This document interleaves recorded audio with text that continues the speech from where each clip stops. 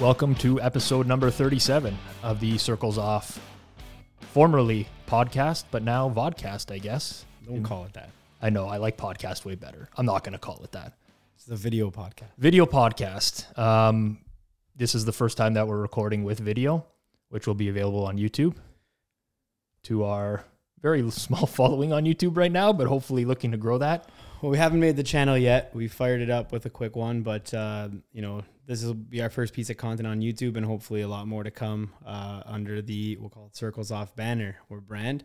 We're excited to be in video. Got a nice little studio built up here. Audio quality, I can feel in this headphone, sounds significantly better. So fired up for that. What about you? It's a big change from doing the typical Zoom calls that we've had, where like me and you are cutting out. We got to pause, edit things together.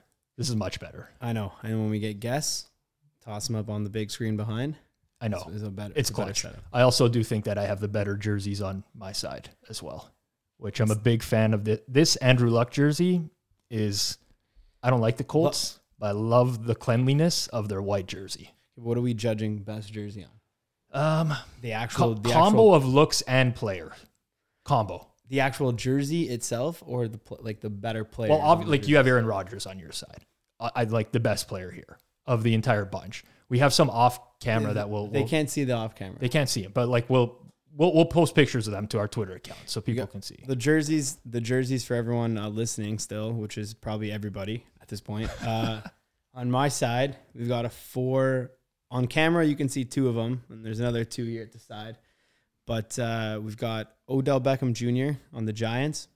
Iconic jersey, the catch, whatever you want to call it. I mean, he's not what he used to be now, obviously, as a player, but man, what a run on the Giants. Underneath him, on my side, this one's more of one that it's personal to me. May not be the best player in the league, but boy, did he have one great season. And that would be Josh Gordon, current Kansas City Chief and former Cleveland Browns. Josh Gordon, Browns jersey. Why is that personal to you? Like, you a big marijuana smoker or what's?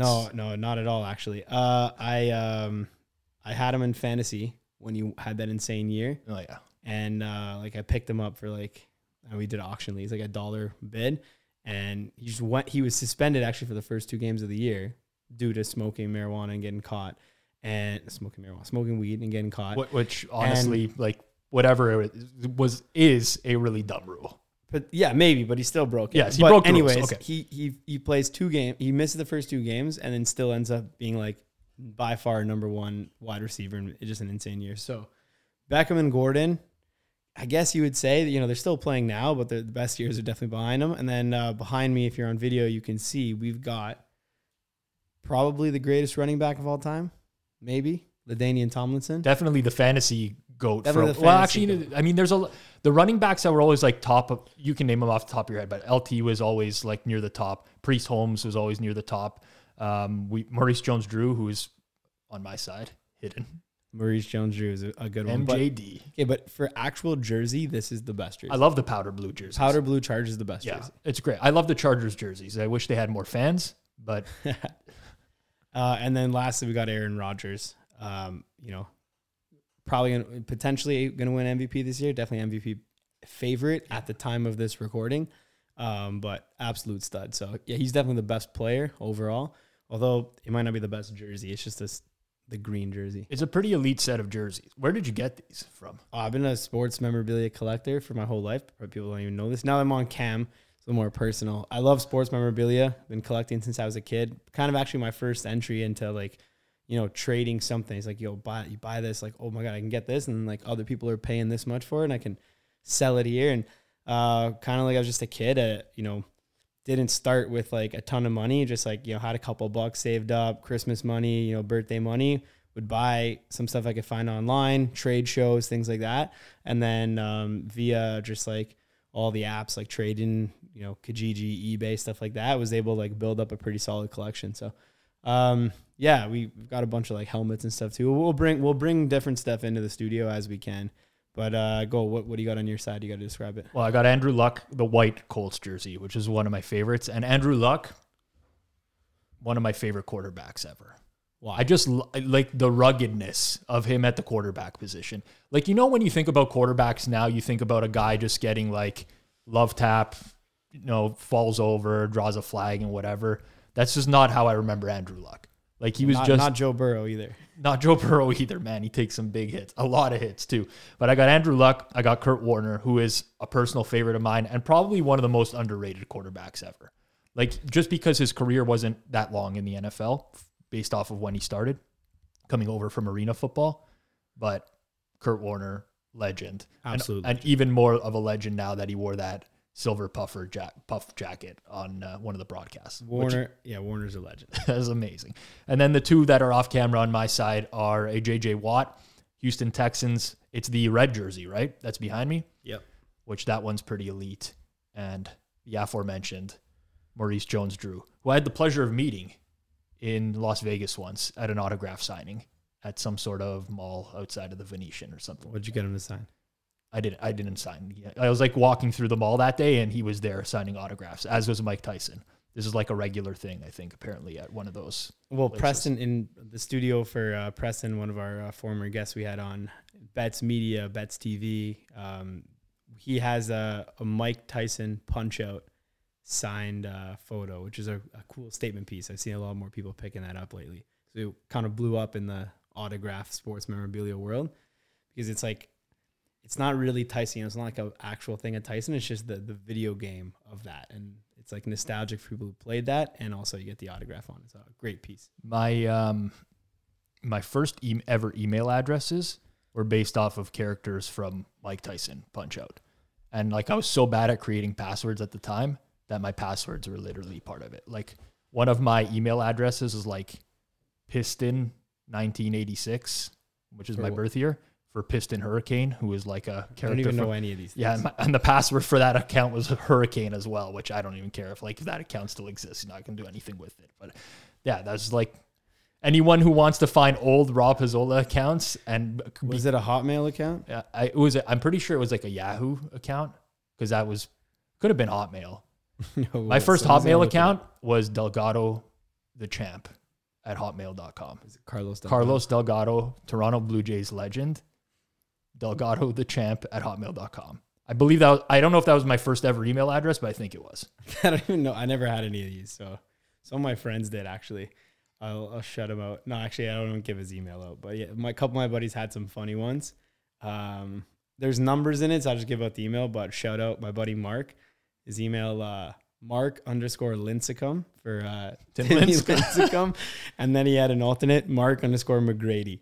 So that one was his alternate for Tracy McGrady, obviously. But, a lot of people McGrady fans. Lincecum, I don't know, was even good for more than a couple of years. Yeah, I think he had like probably a handful of years where he was elite, and then it just like went off a cliff. But that happens to a lot of pitchers.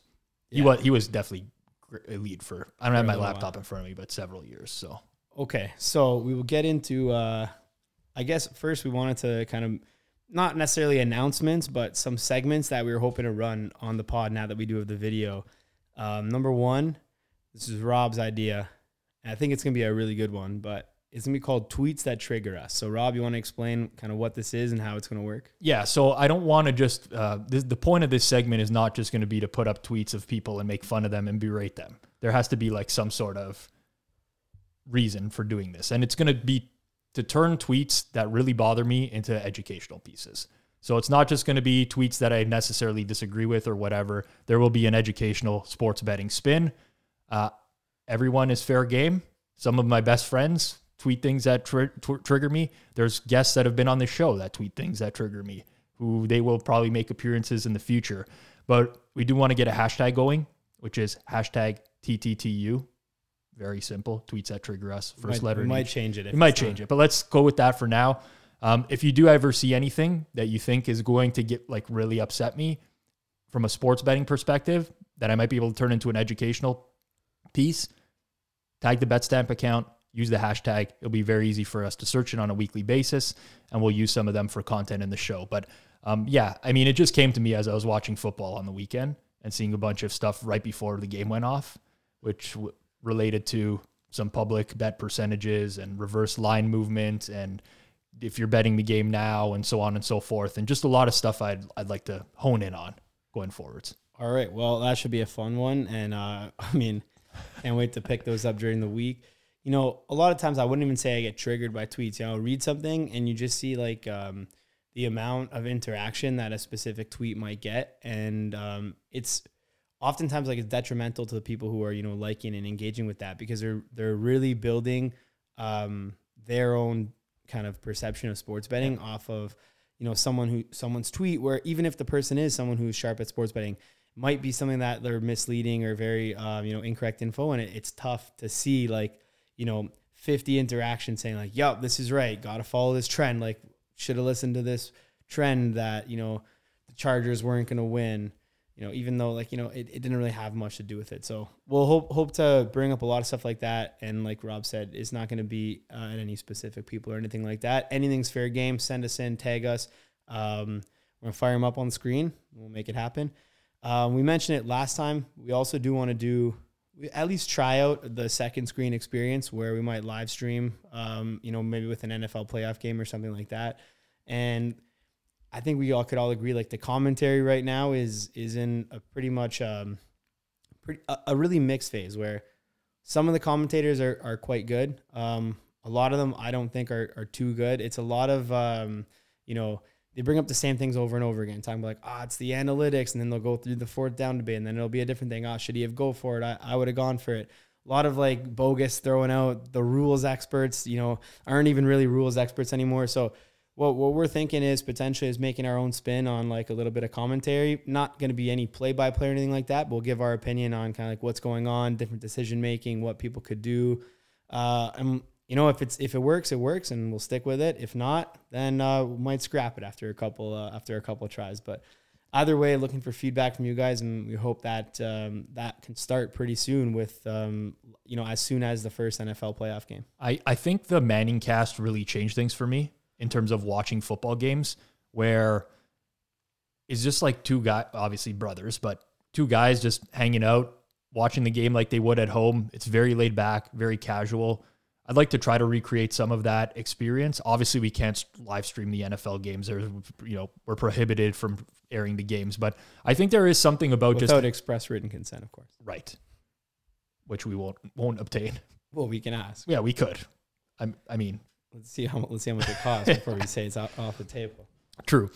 I shouldn't never say never. I mean, that's a lesson in sports betting as well, or it can be applied to sports betting. But yeah, that's changed things for me quite a bit in terms of the way that I like to watch my Monday night football games. And, you know, I don't want to hear Brian Greasy advocating to kick a 56-yard field goal anymore on first down and late in the game. Like he gets real upset when teams don't kick field goals late in games. Okay, what about the Cardinals-Colts game? Third down and goal. Mm-hmm. Round 56. Don't, please. If we were going to do a tweets that trigger us segment, this is definitely a moment that triggers me segment. Do people even know what we're talking about though? Like, I'll explain what's going on here. But the Cardinals are going to need a touchdown and a field goal to tie. They're trailing by 10 points. They get the ball back with 4 minutes and 16 seconds left in their own territory. I don't know if it was off a kickoff, whatever, the 25-yard line or so. So basically, they have 4 minutes and 16 seconds to make up 10 points, which is very easy. You have two scenarios here. You basically have to kick a field goal before the 2-minute warning so that you get that 2-minute warning as an additional timeout, or you're going to have to score a touchdown or a field goal and try an onside kick and get the ball. Now, the Cardinals did the absolute worst thing possible, which was drain as much clock as they could, get to 3rd and goal, and then for some reason on 3rd and goal decided they were going to bring out the field goal team and kick with like 35 seconds left in the game. Yeah. When you could just take an end zone shot and burn no more than 6 to 7 seconds and have an additional chance that that's your touchdown, and then you only need a field goal. But bananas. But what's been advocated by commentators for years in the NFL is kicking on 3rd down, because what if you fumble the snap? What if something happens on the snap? Then you have the 4th down to still be able to kick. Well, okay, they have no timeouts left. So if they fumble the snap on 3rd down anyways, they're draining way too much time. So first of all, that doesn't matter. The second thing is, when does this happen? I cannot recall a football game where they fumbled the snap on 3rd down and it was like, oh, thank God, you know, like they have 4th down to kick the ball again. If it has happened, it's happened like it's definitely happened less than a handful of times in like the last 2 decades. This just doesn't happen anymore. It's a very easy play. Yeah, you're 100% right. So, There's no explanation for this because, like, why would you? And even if you wanted to kick it on third down, like to end the game in overtime with a chip shot field goal, like I could see that being the case. Like, fine, let's just kick it. But in this scenario, like you still needed to get more points. This was barely going to waste any time. Like if you were going to kick the field goal on third down, then you technically should have kicked it like on first down, right? Right. You would have saved the time, additional time. I know, but I was just so frustrated by that. One of these days, someone will fumble the snap. Well, of course, it's going to happen. They'll fall on it, and then everyone's going to say, that's why you snap it and try to kick it on third down, because a scenario exactly like that. Two of my friends currently have a wager right now on whether or not a kneel down will be fumbled in the next decade. And this was about 5 years ago. This wager was made where some guy, I don't remember the exact odds, but all I know is that one of my friends is basically sweating every kneel down in the NFL now because of like the one time where Phillip Rivers fumbled a snap. And this all started in a group chat where it was easily a kneel down play. One of my friends got mad at the other one saying the game's not over yet. Don't say the game's over, whatever. Don't say we cashed our bet. And he's like, there's no way they're going to fumble this snap. Right away, I'll make you a $1,000 wager that in the next 10 years, there will be a fumbled snap. I want these odds. So it's like a ridiculous wager now. There is going to be no fumbled snap, but one of my friends only did this out of principle to make the other guy sweat every snap. Now he's got to sweat him out. But it's so tough to have a fumbled snap where they fumble it and then don't recover it. Because you're in the kneel down formation. Like they put all the guys there just in case as well. Like someone will dive on that ball. It happened once. It was the Chargers with Phil Rivers. If it happens again, it's going to be the Chargers because it's that they are the team that would do that. Chargers, or I could see Kirk Cousins doing that. Like there's only like a couple teams in the league where you can picture it happening. What about the Falcons? Falcons, yes. Like if I had to make a tier list, the top 3 for me would be any team with Kirk Cousins, Chargers, because this always happens in Chargers, and Bears. But the Bears are not kneeling out enough. That's the problem, right? But it would totally happen to the Bears. Fair enough. Fair enough. Okay, so we mentioned we're going to bring some more guests on. We got a long list of amazing guests that we have planned for 2022. We would want to also thank everyone that came on in 2021. We might do a little recap at the year end. But now that we have the new studio, we will fire up the video on the screen, so it'll be a lot more interactive if anyone wants to pull it up on YouTube. And lastly, like another idea we had for the podcast was just to break down different bettors and kind of betting patterns and things like that. So we talk about BetStamp a lot and exactly how to, find winning bettors and things like that. But like it's no better time than now. We'll pull it up on the screen. We have an upcoming episode where we're going to pull open a couple of our favorite bettors and do some analysis on like what they're doing right, what they may be doing wrong, what you can look for in a person just by their betting history, right? So we've talked a lot about this. This is going to happen 100%. We're excited for this. Rob, what do you think? Yeah, I mean, it's part of the benefits of being able to do video alongside audio as well. And obviously, we don't want to lose the audio listeners either. So for those who are listening in podcast form, we will be pay very special attention to make sure that this is conducive on all platforms. I used to, when I first got into media, I started in radio. Eventually that radio show started to be simulcast on TV in Canada, cross country. So I'm very familiar with having to appease 2 different sets of, I shouldn't say viewers, because it's not only viewers, but you know what I'm getting at. So for those who are listening to the podcast and only care to continue to listen in podcast form, we will make sure that we do break it down so that it's very clear for everyone. Yeah, we've got our editor here as well, Zach. Are you on mic or no? Yeah, my mic should work. All right, so we got Zach as well. He's a new, I guess we'll call it an asset to the podcast. It's going to be like our young Jamie for those Joe Rogan Experience listeners. You'll be able to pull stuff up whenever we need, put it on the screen. We got a soundboard, I think, listen, we're not going to make this a joke podcast, but you know how Rob said he mentioned his email earlier, what the passwords were. I know one guy who's gonna look that up right when he hears this. And Zach, hit the drop. What happened to you, Pizzola? So we're gonna have some drops in there. That obviously being our friend from Italy. Regards from Italy, Francesco. Regards from Canada, Francesco. Francesco, nice to see you. And definitely, you know, we're gonna you know, just make it a more fun podcast as well. So that's the summary. With that being said, you know, I think we're also gonna need a new table or something angled, because my neck is already. You're like a hand microphone in the hand guy. I'm done right now. Like, I don't know what's going on. Yeah, you have ADD or something. You're all over the place. What I need is, you guys see this, I can't sit still right now. We need a desk right here for this mic, and then I can face the cam. So I don't want to face angled cam. I want to see looking. Look, my thing doesn't. Hello. You know what? We're gonna make this work, but first week, you got to bear with. My neck's in shambles right now. We're going to need a new desk for next week. Today, 2 amazing topics for Rob and I. Number 1, we're going to go through is the absolute best way to purchase picks from somebody. Okay? Now, yes, we get it. Controversial. Don't buy picks. These guys are idiots. Don't buy picks. Why would they be buying picks? If they actually bet for real, they would never like, you know, recommend people to buy picks. Yeah, we know all that. Understood. What we're telling you is this. If you want to buy picks, which most people do, we're going to basically break down process of elimination, what to look for, what you can look for, and how you can do it correctly. You know, buying picks is not the worst thing in the world. In fact, you can be profitable tailing other people's picks. We're going to show you how. We're going to just break down some things to look for. We've gone through in the previous episodes, and we've basically explained what to look for in pick sellers. So it'll be more of a similar episode, but right now what we're going to do is process of elimination from a pick buyer. How's that going to work? And then when that's done, our second topic for today, which is a really interesting one for a lot of people, more of a sharper topic, is market manipulation. So this is betting markets often get manipulated, just like every market. We're going to, you know, outline some examples, how it happens, and more importantly, why it happens. We're going to show you exact examples of times in which this has happened.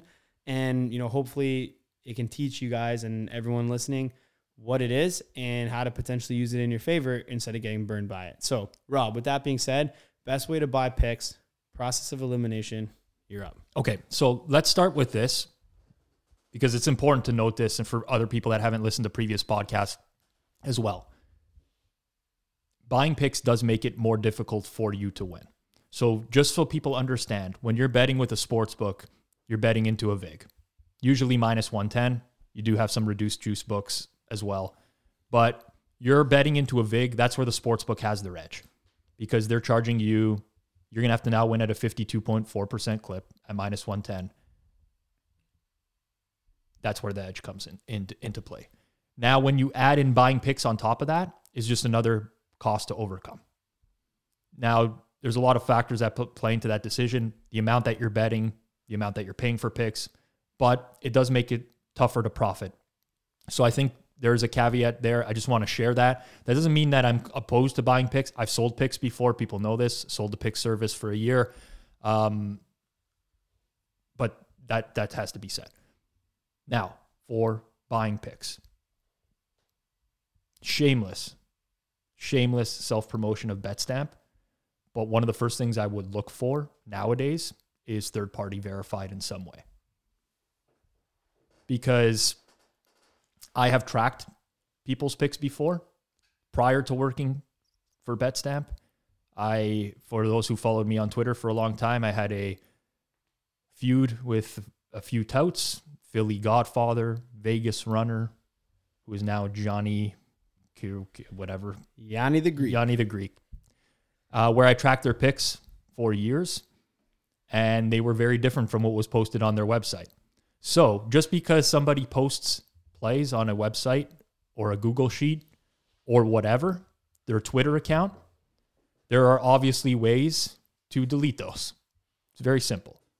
If I started a Twitter account and was posting plays every single day and I didn't have enough followers, I could go back to any previous day and just delete a tweet of losing plays. Very simple. If I run a Google Sheet, I could do the same thing. If I run my own website, I can do the same thing. And frankly, there's not a lot of recourse. Even if someone were to catch me in the act and call me out, it's not getting to the majority of people that would be interested in buying my plays anyways, whether that's a Reddit thread or some sort of forum. So for me, the number one thing I'd like to see is some sort of third-party documentation, verification. Definitely agree. So process of elimination, we're saying it's not 100%. Nothing we say on here is a black and white. Hey, if they're not doing this, then see ya. That's not what we're saying. We're saying that is likely the number one thing you're going to learn is that if they don't have that, it's too many red flags. So even bigger pick services now, stuff like Right Angle Sports, I'm sure we'll get into, has reached out to us and basically said, we want Betstamp as a third-party verifier. So everything that we put out, we don't want to just post it out on our site. We want it on Betstamp as well in real time. So we've been able to do that. And it's basically an extra thing where like, if you have nothing to hide, then why not? Like if you're trying to make a legit business of it, it's an extra layer of verification. It's 100% free.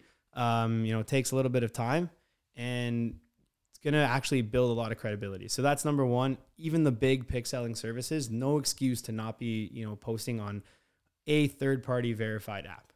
Obviously, recommendation would be Betstamp, as we're the only one that allows you to verify against multiple lines and obviously have a significant amount of other features. We reach out to a lot of touts ourselves. Betstamp does this. This is like a regular thing for us because we want to onboard people onto our platform and we want to be the source of the truth in terms of verification. I can tell you the most common objections we get, which are valid to the person who is saying them to us, but I don't buy them as excuses. The first is, I'm just lazy and I don't want to have to track the picks, which honestly, if you're buying from someone who is too lazy to document the record somewhere else, which takes quite literally 15 seconds to lock in a play, then I would be very concerned about that person's work ethic if I was buying from them in general. Not saying that you necessarily need to work so hard to be winning at sports betting, but like that would be a character flaw that I would say I don't want to buy from this person anyways. The second is, well, if I publicly post my plays, then you can reverse engineer what I'm doing. Somebody out there can say, okay, these are all the outputs. These are all the picks that so-and-so did. I can produce some sort of model. Somebody can produce some sort of model that is able to replicate what I'm doing. While technically possible, I would say that it is extremely unfeasible for that to happen. They could always buy your picks and get that anyway. Of course, that's like it's. So those are the most common reasons that we get, but to me, neither of them really holds any water. No, a valid reason is actually that you don't want the plays to be released at all. If you don't sell picks, we talked about this last week. Like, it's a valid reason. If you don't want your picks out there for whatever reason, power to you. But if you're selling picks and anybody can access these picks via paying you in oftentimes a small amount of money, such as $10 a month, $20 a month. If you're willing to give your pick someone for $20 a month, then there's absolutely no reason that you should say, well, I don't want them out there because I don't want people to reverse engineer or anything like that. Like, if you can pay it and it's available for a subscription online, then, no excuse there. But it's like, this is just common sense. And we're harping on the first topic, which is like, but you would always do this. Almost everyone does this in other forms of their life.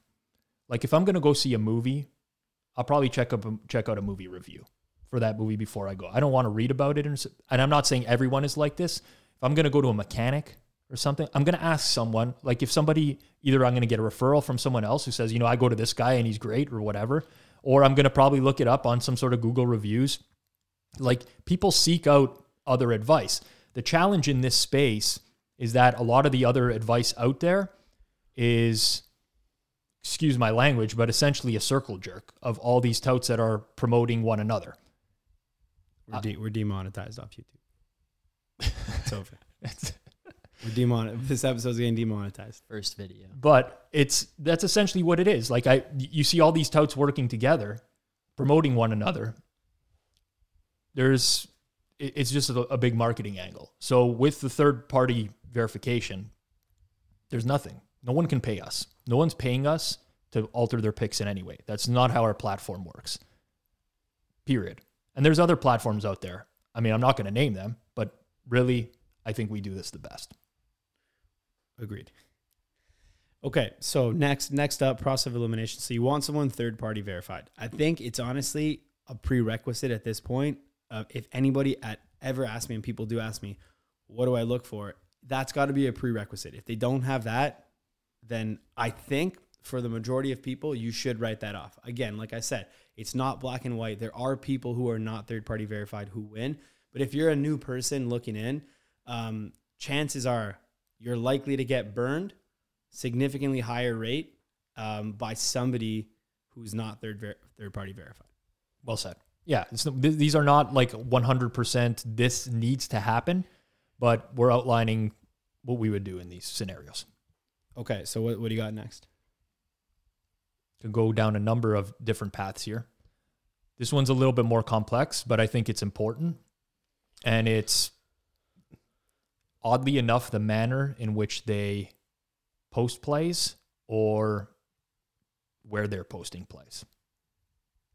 So for example, if I see someone tweet out a $100,000 screenshot of a play at Bovada, which is an offshore recreational square book, I know that, one, the image could be altered or doctored. Two, in order to get a $100,000 bet at that book, you have to be a long-term loser or a VIP for the. So a lot of these guys and girls out there who post screenshots, images at certain books and what the bet is and the bet size at that specific book reveals a lot about them as a bettor. Now, I understand that that's difficult for a novice or a rookie bettor or someone who doesn't know a lot about sports, who's pick buying, to decipher that. But there are clues in what sports books they're posting from, the dollar amounts if they're showing screenshots, the timing of the wagers is another one as well. Specifically, if someone posts, and we've talked about this on this pod before, but it's always easy to use LeBron James as an example, because if LeBron James is out of a game, line is going to steam like crazy. Happens for star players in every sport. But if someone posts a play on that game 2 hours after the injured player is announced out and says, I'm playing this because this player is injured, that is a dead giveaway that this person is not a long-term winner. So those are a couple things for me. The sports books that they track at or play at, bet sizes at those books, and timing of bets. Okay, fair enough. I would add one more here if I'm going process of elimination.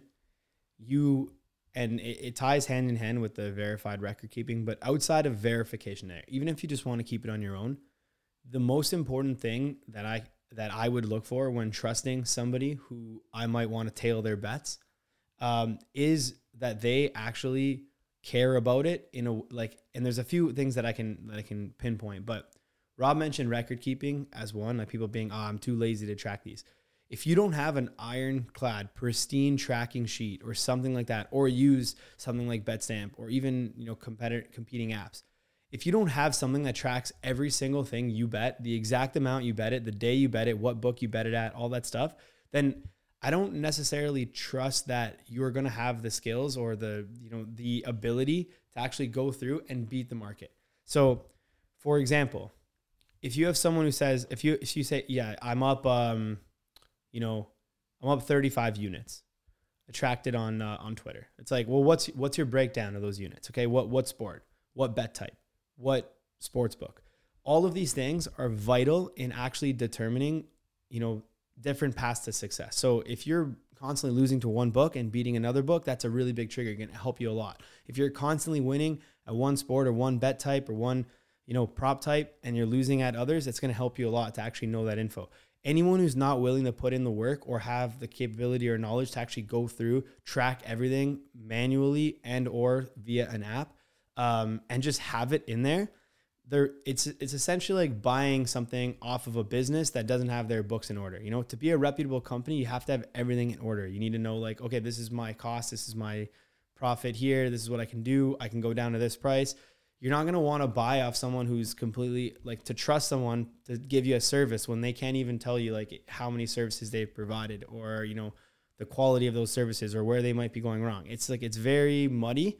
And if you're serious in sports betting, you want to make money, got to just keep everything clean. Record keeping, huge deal for me. That's a good one. I think a lot of these things are just monitoring a tout's behavior before you buy picks that will, and I'm very consumed in the Twitter platform, not so much in the Instagram, TikTok space where there's touts on those platforms as well. But there's things I see like went 0-3 this afternoon. We're going to get it back on Sunday Night Football tonight, discounted price, whatever. Chasing, right? And then larger play sizes. Or anything you can do to get that. I mean, this is what recreational bettors do in general. And there's a lot of totes that mirror that kind of behavior. Where if this wasn't a play for you this morning, why is it a play now that you've lost 3 games in a row? So there's dead giveaways like that. But the biggest one to me, where I think it's very, very easy to spot winners and losers, is the marketing trends that you'll notice from a lot of touts. So, for example, someone who sells MLB plays and it's in the middle of MLB season and they're advertising like their all games record or some other sport, probably give away that they're not having a good MLB season. They don't even know it. They're trying to market themselves in some way where people will buy picks, but they can't market an MLB record, for example. Then you get the, you know, so-and-so is 8-1 in his last 9 NFL totals plays. Well, why did he pick 9, a sample size of 9? Like, this is a question I would ask myself, right? Let me tell you guys a little hint. It's for everyone. If anyone says they've won 8 of the last 9, guaranteed 100% of the time, that also means they've won 8 of the last 10. Yep. Think of it. Yep. If you're one, it's true. If you're 12-1 in your last 13, you're also 12-2 in your last 14. Every time. That is, I mean, I can't argue with that. It's not a big deal. It's not a revolution. Everyone knows this, but it's hilarious. People cherry pick different things. I think honestly, that's just marketing in general. So I'm not even mad at that. But you mentioned like when I even go back to this record keeping, like it's not even about saying, I'm up this many units. Like if you want to buy someone off picks off somebody, you have to literally say exactly, you have to ask them like, hey, what's your record in this year by sport, by bet type? Exactly how much was risked on that? What's your ROI on there? Not just like, oh yeah, I'm 53% this year. Like 53% on what? Like 53% on straight bets, minus 110, 53% against the spread. Are you 53% on picking NFL favorites of minus 250 or more? Like none of this actually tells you anything if you just look at one line of record. You need to delve in to some sort of tracking before you actually go through someone. And if they don't have those plays documented, then it's like a immediate write-off right away. If they do have them documented, it's a lot of stuff we will get into still now, I'm sure, here that you can look through. But no document, no business for me. I agree with that. I think ultimately at the end of the day, there still needs to be a match between the pick buyer and the pick seller. And when I say that, there are touts that I respect. Now, granted, these are the ones that the betting market respects. But there's some that I respect that are not not necessarily public figures in the betting market. I agree. And it's not that I respect a lot of touts that I personally think don't even win. And the reason I respect them is because they still go about it in an honest and open way. Transparent. Yeah. And still keep the records and still try to improve. And then I do feel there's a significant shot that, okay, I don't think you're going to win this season, but you're on the right track and, a couple strides here and there, and you will be a winning bettor next season. You know what I mean? Have you ever come across that as well? Yeah, of course. I mean, there's nothing that's just clear cut. There's guys that like you said, and there's long-term winning bettors that are going to have losing seasons, long-term losing bettors that are going to have winning seasons. There's always some element of variance that has to be accounted for. And I mean, that's not easy to do. Not everyone that's a winner is going to release a play and move the market. That's not the case. I mean, it just doesn't happen that way. But here's what I'm saying. We've had Fabian Sommer on this show, Suma, one of the earlier episodes, football handicapper, long-term winner, 5 seasons of documented record keeping, now tracks on BetStamp as well. And he's going to release a play. He's going to give everyone a heads up in a Slack channel. Play coming in 5 to 10 minutes. But as soon as he posts that play, people are going to rush to bet it for a good reason. He's a long-term winner. Everybody wants to back that play and get the best of the number. If I'm a guy that works 9 to 5, I'm in meetings for a lot of times in the day. I'm not checking my phone every 5 minutes, 5 to 10 minutes, not available to bet these. Then there's not a lot of value in me picking that pick service. This is what I'm talking about, the match with buyer and seller, right? If there's someone, for example, that I believe is a long-term winner, is going to post his picks at the same time every morning, 8 a.m., I can bet them, go to work, don't have to worry about anything else, and that matches my lifestyle, then maybe I'm going to go for it. So I think that there's like an element that's not accounted for in how am I going to get down on these plays?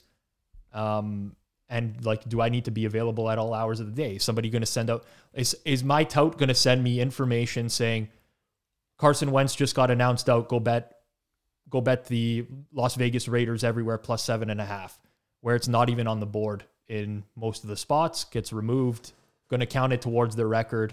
And I'm just going to be like, there are those those stylistic matches that I think are important. Yeah, there's 2 types of touts. There's touts where they release the play and you can get the number all day, or potentially even get a better number, which is obviously a huge red flag. And there's touts that release a play and move the whole market. And if you're not available to get that in a short period of time, then you're likely out of luck as well. So like Rob's saying as well, it got to be a good match. I know Right Angle Sports just released like a more of a light type package where they only release 1 play a day. It's at noon, so you can get on your lunch break, etc. And it's a good solution to something like that where you have to have like time. The time is everything. If you're not betting all day, I want to say if you're not betting all day, that's actually a mistake. If you're not available to bet all day, then you're obviously going to miss stuff. And everyone in the world has alternate commitments. You know, no one just sits in front of the screen 24/7. So everyone's going to miss stuff. But at the end of the day, like that's a big deal. You have to know like when the optimal time is to get stuff. If you, for example, subscribe to Suma's picks, and you only bet them an hour and a half after he bets them, or 5 hours after he bets them, and you're just getting the updated market numbers, then despite him being, you know, a good tout, who we feel potentially checks all the boxes. I'm not going to say wins long-term, you know, has won in the past and checks all the boxes. Even despite that, like if you're betting that hour and a half later, doesn't matter. You're going to lose. You're likely going to lose. So timing is everything. I'm glad you brought that up. You got to make sure you're a good match. You can get the plays right away on release, and you have to make sure that obviously something's happening when these are being released. And if nothing's happening when these are being released, you have to know why. Is it for a reason? Does that person release it to a few people who he knows are not going to move the market and then blast it after? Do they not bet it out themselves because they're being paid to not bet it out themselves because other movers are blasting the market later? These are all big things, and I think you should probably be asking more questions when buying picks from someone that are not necessarily, do you win? Do you win? You're always going to get some sort of bullshit answer. It's always going to be yes. You should be asking about records, and you should be asking like where it is and where you can look through it on your own. And you should also be asking about the timing of pick releases, what happens typically after those. You can check. If you see a documented history, you can check what time that person releases it. That's why the tracking apps like BetStamp are so good. You know, if you're in an Excel sheet, the chances are he's not going to write down the exact time of the day. It's not going to be a timestamp of when he released a play. It's going to say December 19, Chargers -6, -110, and maybe if you're lucky, puts the book. But if you're on BetStamp, you're going to see book, timestamp, date. It's going to auto grade. You're going to see closing line value at the end of the week. You're going to see potentially in the future movement of how that line moved at the time when that was posted. So a lot more stuff there as well. Well, and I think the timestamp one is one that I didn't think about, but it's extremely important because, you know, we go through profiles on BetStamp all the time. I know at least I do. And you'll see people who are very successful who are selling pick packages, but they are selling plays that what we typically call overnights or releasing the day before. There's nothing wrong with that. I mean, winning at sports betting, you win however you're going to win.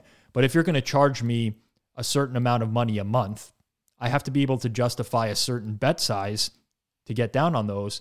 If you are releasing plays on FanDuel openers when they are the only book in market that's opening at that time, and they're coming out with a $100 limit, and then you're charging me $500 a month for those plays, well, it's very unlikely that I'm going to see value on that in the long run. So that's another thing when it comes down to looking at the timestamps. When is this person betting? Are they betting into mature markets? Is it the day before? And like, to each their own. I'm not saying never tail someone who's betting into early markets. You just have to understand what your market is going to look like at that same time, right? Why am I going to buy picks off somebody who's betting FanDuel openers when I don't have a FanDuel account? And at the time when he puts out those openers, nobody else has some numbers on the board yet.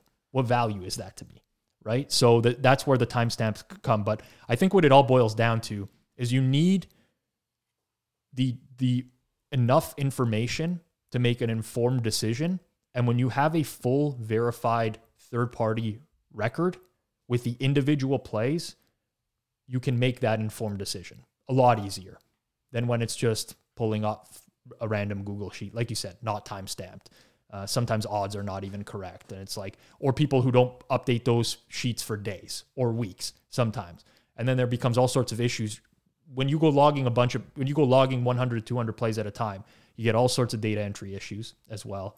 Like, this is just verified real-time stuff. So that's it. That's what it's all about for me. Yeah. The other good thing about Betstamp is a lot of times touts will send like one set of plays to one subscriber base, one set to the other, just to, manage risk within their subscriber base. With Betstamp, it's all like, instant. It goes out to your whole subscriber base. No trickery there.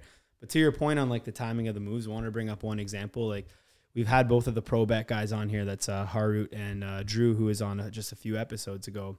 And what the thing with kind of like a style of betting that they're doing is like, you could have access to every single play that they did, and you can have access, like 5 minutes later after they played it, and it's not going to be valuable to you because you're not going to be able to pick up those numbers anywhere. You might be able to pick up, a stale couple $100 here and there, but the reality is they're getting ahead of numbers, right? So it's not even like, if they told me like, oh yeah, we want to sell picks, they would never even say that because they know that they can't possibly sell picks and still bet at the same time. All they could do is, give alerts or something like that, but it's never going to work because, you could have access to their whole history. You can get everything and do this. Those guys win.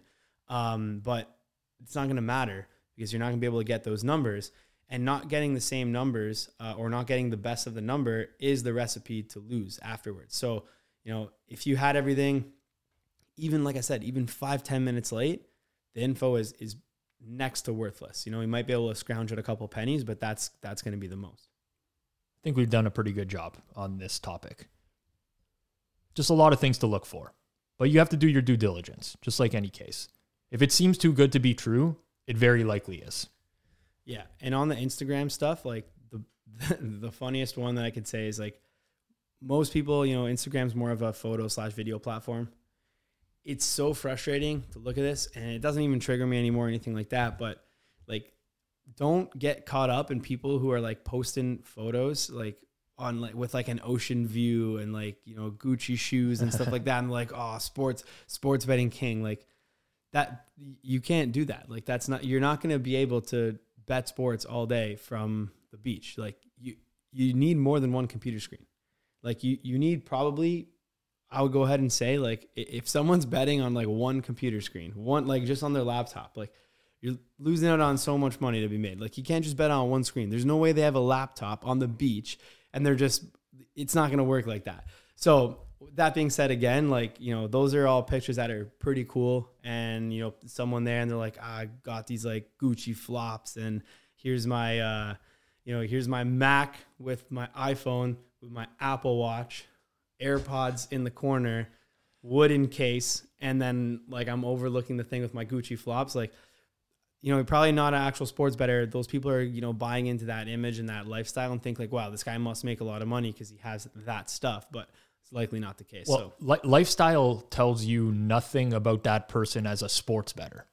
like particularly as a sports bettor. Like that person could have made a bunch of money in the stock market. They could have inherited a bunch of money from their parents or just being born into a rich family or whatever. That money could come from anywhere. Could come from their pick sales just because they're very good marketers, which we know of a lot of people who are, clearing big sums, selling picks that don't even win. And I mean, that just feeds into it. I think a lot of people see that and they're like, oh, that could be me, on the beach and whatever. But just don't get taken by that. Don't get taken by that. All right. So we're going to get into our next topic. Zach, how much time are we at right now? 50 minutes. We're at 50. Oh, we talked for a while. Oh man, we're going to have to cut some stuff out. No, I'm just kidding. We don't really edit stuff out on this podcast, unless a guest or anything has asked us to in the past. But for YouTube, I don't know how it's going to work. We might have to edit some stuff. I'm fidgeting like you guys would not believe. For anyone who's on the audio, I cannot sit still. I'm holding my mic. We need a desk right here. Well, you're sitting on a folding chair. Yeah, no, this is it. We're getting new chairs and desk for next week. Like, we'll put the orders in today. We got to get something. Who knows when it'll ship here? But I don't think I've moved this entire time. No, you haven't. He's a seasoned vet. Rob is a seasoned veteran of doing video appearances. He's obviously appeared on TV before. And podcasts, stuff like that, radio gigs. Now appearing on Cameo. Shameless self-plug. No, I am on Cameo now. Why wouldn't you say that before Christmas? You can book me. I have been booked 3 times already. Zach, hit that drop, please. What happened to you, Pizzola? I am Cameo now. I am raising money for charity. So whatever Cameo doesn't, I don't even know what Cameo's cut is of the thing. I think it's like 20-25%. The rest of it's going to charity, raising money for diabetes research and cancer research as well. So if you want to book me for a Cameo, you can do it. If it's I've done one that's a positive reinforcement video, which was nice. Is like, you're going through a tough time, bad period of variance, like keep your chin up. If you want like the negative, trash my friend. One guy's just like, please trash my friend for betting on Drew Lock, which I absolutely love doing that video, even though I have people might not even know what Cameo is. For anyone who doesn't know, it's a platform. Now we're giving a free plug. Cameo, sponsor us. No, I'm just kidding.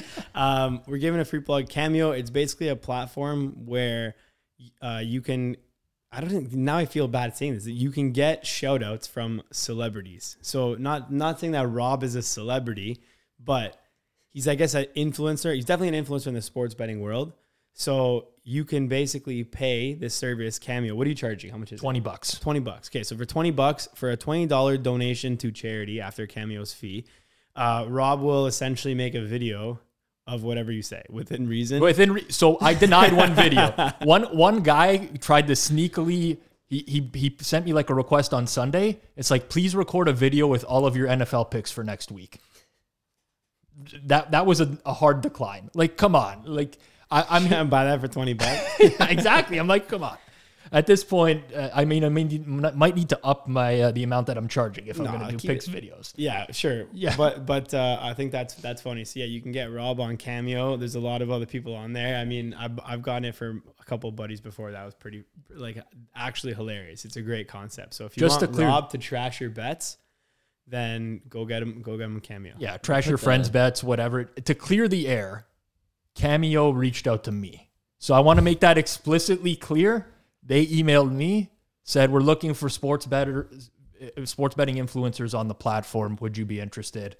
At first, I said, nah, I don't think it's for me. They said, we know you do some charitable stuff. Would be a good fit. You can link it directly in app. Sales pitch was really good. So I'm there now. It is charitable.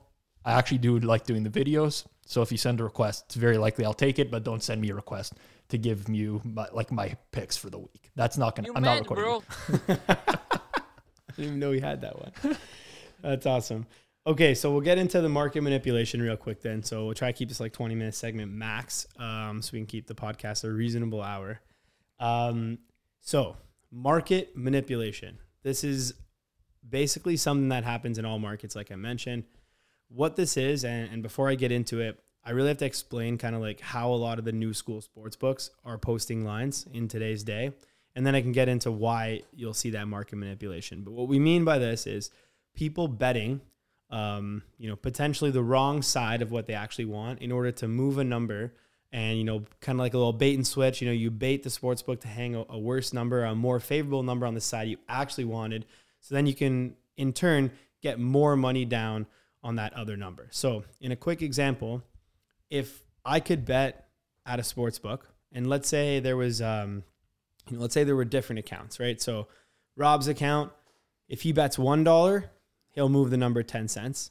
And my account, if I bet $100, I'll move the number 10 cents. And on, let's say Aaron Rodgers' account, if he bets $100,000, he doesn't move the number at all, because they're like, Aaron Rodgers, he doesn't bet. He's quarterback in the NFL. So basically what would happen is potentially you'd have like Rob and Aaron Rodgers working together, and they would say, I'll just call him Aaron for the purpose of this. A-Rod. So have the A-Rod potentially bets at the actual A-Rod. So we might have Rob partner with someone like Aaron, and he says, okay, listen, I want to bet on, the New Orleans Saints, and right now the number is at +3. So Rob, for $1, you can move the number up and you can bet the other side of the Saints game. And when you bet that other side, we're now going to get Saints +3.5. And if you bet it again, we're going to get Saints +4. So now Rob, for $2, can move that number. And now Aaron's account can now go ahead and hit the Saints +4, which is a full point better. And all it costed was the $2 in loss that Rob hit at the worst numbers. That gets now deducted off Aaron's share. And, you make an average number that's slightly worse. In this example, obviously, moving a number for $1 doesn't exist. And then being able to play back for $100,000, that would be an insane earn, and you'd make a ton of money that way. But just for the simplicity of the story, that's kind of the numbers I wanted to use. So that's how kind of market manipulation is. But sorry, go ahead, Rob. This is, yeah. Like it doesn't necessarily have to be someone else. So that's what I just want to start with. A lot of times if you're a professional bettor, you're not getting down in one place. You're not just betting in one spot. You're betting in a variety of different spots. No, that's what I was going to get into. So let me get into it then, because that's what I was going to mention is right now we've seen this a lot is, we know that a lot of these new school sports books via regulated and a lot of the offshore sports books right now, they don't originate their own lines, and they don't have a provider that just gives them the lines fresh. And what happens is they don't chart off their own action. We can give you a recommendation. We'll link one of Spanky's podcasts or potentially tweet it out after that does a good job of explaining how this works. But essentially what happens is these new school bookmakers don't move on their own action. So when Aaron bets 100,000, they don't move the number. They just take that position. The only way they move the number is if the person who they're copying the number from, which is some of the prevalent offshore sports books, mainly Pinnacle and BetCris, if they move their number, then these new school sports books are going to just move to copy that number. But what's happening is Pinnacle and Chris are actually charting that number. So they're moving based on, the grading of this guy's account versus this girl's account versus this person's account. And the new school books are just basically moving on air, is what they call it. So even if they don't write a single bet on the number, but Pinnacle now moves that number, they're going to move that number directly without taking a hit. So now what happens is, if you can get your hands on like a couple of these accounts, or if somebody has, big time accounts where they can move a lot of money through some of these books that are quote unquote copying the lines, what happens is they can now play the books like Pinnacle or Chris the other way, wait for those other books to copy. And a lot of the pay per head shops are like this as well, where they'll just copy on air without actually having any, without writing any action. And what will happen is you'll be able to basically move a number 5, 10, 20 cents one way for a small sum of money, and then be able to play back on the other side at a significantly favorable number. When you basically cost average it together, you're getting a significantly better number that's usually a plus expected value play and an earn in the range of, almost half of what your bait was. So you might be able to earn even potentially up to 5 or 10% via this method. So that's market manipulation at a rough, in a rough go. I guess that's like a 2-3 minute description of it. We'll link Spanky's podcast. He does an amazing job of explaining a little bit more about what this is and why it happens. But Rob, wanted to come to you for any comments. Where do you see this in the space right now? It's getting less prominent, at least in major markets. This is just me speaking basically out of my ass from my own personal experiences and just watching the markets that I bet in particularly. But a lot of these fakes now would get picked off. Absolutely. So what that means is you got so many people who are watching the screen. They see Pinnacle's number move or Chris's number move, and they're like, is this a real move or does it look and smell fishy to me? If it does look and smell fishy, I'm going to bet back to the opposite side because there's value in the opposite side, and I know that. So it doesn't happen as much as it used to. Definitely, I know when I first seriously started getting involved in betting and was betting larger amounts, you'd see it be much more prominent in the markets that I bet at the very least. Props markets, you see it happen all the time, especially props markets. You have an offshore, which is Five Dimes, which originates a lot of prop markets for auto racing, for example, where you would maybe see a lot of other PPH accounts or regulated books just copy Five Dimes NASCAR head-to-head matchups when they open, for example. So from that point of view, you basically could bet at Five Dimes for if your count is flagged as sharp, or even if it's not, if you keep betting the prop enough times, and move the entire market everywhere to a range where you have significant value on the other side. So that still happens quite frequently. Eventually, that kind of edge dries up. People start to realize what's happening. But I have seen that over the course of years. That's not even a market I pay attention to, and I see that. But I think typically what's happening now is you will, if you're thinking about manipulating a market, I say faking all the time. It's the same thing, essentially. Faking the line. You have to think in the sense of, would I be able to get away with doing this now? So you start to see like a little bit of disguise, an element of disguise now, where it's much tougher for other people to pick off whether a line move is happening. Like, for example, I'm a hockey bettor. Bet a lot on hockey. If a backup goalie is announced in a game and I want to bet it, I'm going to bet it. I'm not going to go fake that line the other way, because it's going to be very obvious to anyone who's following that the line is moving in the opposite direction. This makes absolutely no sense. Why would they be betting on the backup goalie? I'm going to just be stuck with a bad bet in that scenario. Let's say in this case, though, I think the backup goalie is maybe an upgrade or something, and market hasn't reacted to that in the past. That'd be an excellent time to fake it. So you're starting to see things just be a little bit smarter now, where it's not as easy for someone who's just sitting at a desk watching lines to be able to immediately pick it off. Yeah. The best fakes are obviously, it's no surprise, but the best fakes are when you can actually trick some other professionals as well. Exactly. So if you can get some other people, like Rob's example here, you have a backup goalie starting. Backup's actually an upgrade over the quote unquote starter. So you bet the starter out and everyone starts thinking like, wow, this starter's a huge move. This book just moved here. Starting goalie's out. We got to hammer this. They will now clean up the board for you, move everywhere else, and then you can now hammer back at a better price. So obviously that's like an ideal fake, is if you can, essentially fake out other professional bettors, not just the sports book. If you fake out other professional bettors, they're going to move the whole market for you and you'll be able to play back significantly higher profit. So that's with less investment into the fake.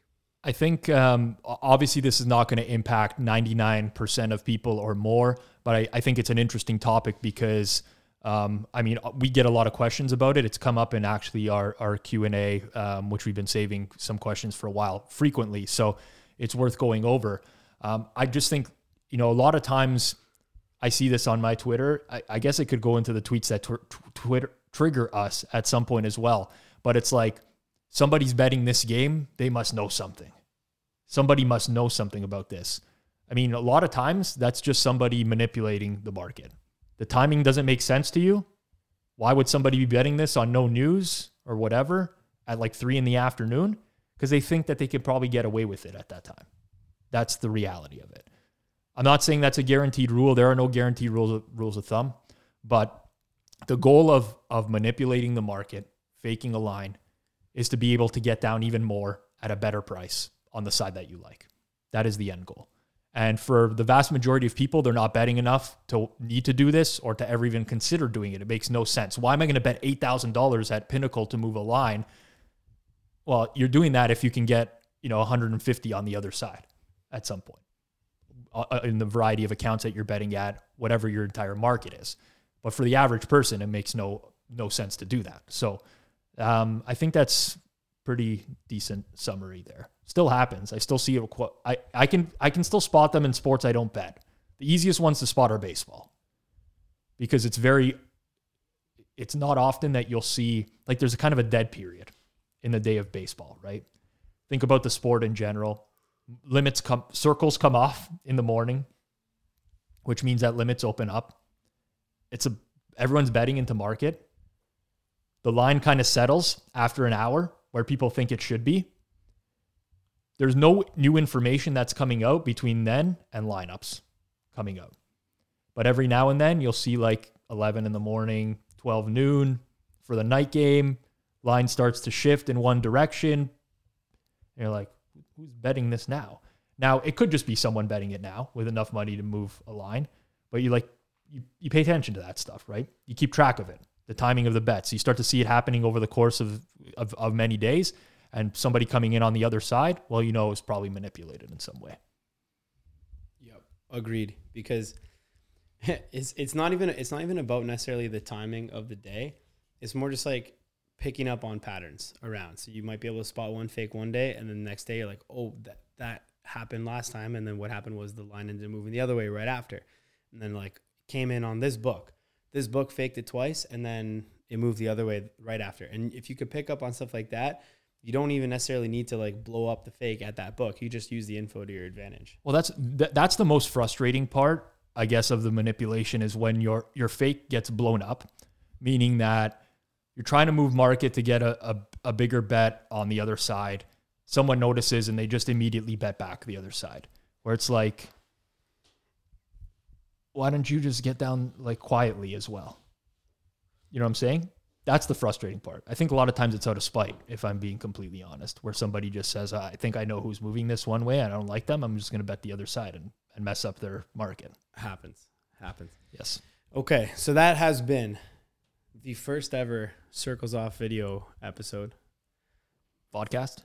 No, let's not call it that. That's like, people call it like vlogs. Vlogs, okay, fine. I guess it's fine. But like a vodcast, I never even heard that before. I listen to a lot of podcasts. Never once heard of the vodcast. I'm more of an audio bro. guy.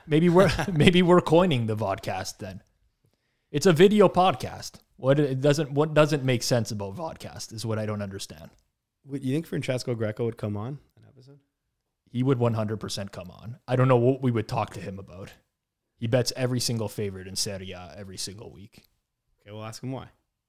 Yeah. His bet sizing is very interesting.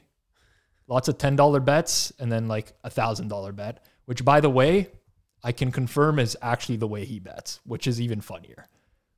That's how okay, well let's save it for when he comes on. We'll close off right now, but yeah, I'm down to have him on. I know one day we'll have him in studio. If he comes here. He's been here before. I've met him. Yeah, you've met him. I've never met him. Yeah, me and a friend Todd went out to dinner with him once. Yeah, he's a normal dude, man. I don't know. I still have a fear that he might murder me in person one day. Like, this is like a long con. He came out to seem very normal, and he's like, Pizzola, come visit me in where is he from? I can't remember. He's gonna be so upset if he's listening to this, and I can't remember where he's from. Which part? Devin listening, and now from Savona. Come visit me in Savona. I have my guest house waiting for you. We remodeled it and whatever. I'm like, well, this is where I go to die, I think. But it'd be a real long con if that's what happened. Like, What happened to you, Pizzola? Okay. Anyways, we'll close it off there. Thanks to anyone who watched on YouTube. I'm not sure we're gonna get like a ton of views off the bat, but the audio's been great. Please, I guess the ask for this one is go to YouTube, subscribe, even if you don't want to watch on YouTube. If you support the podcast, if you support the podcast, then please, go to YouTube and support us and subscribe, like the video. Thanks, everyone. Appreciate it, and we'll see you guys next week.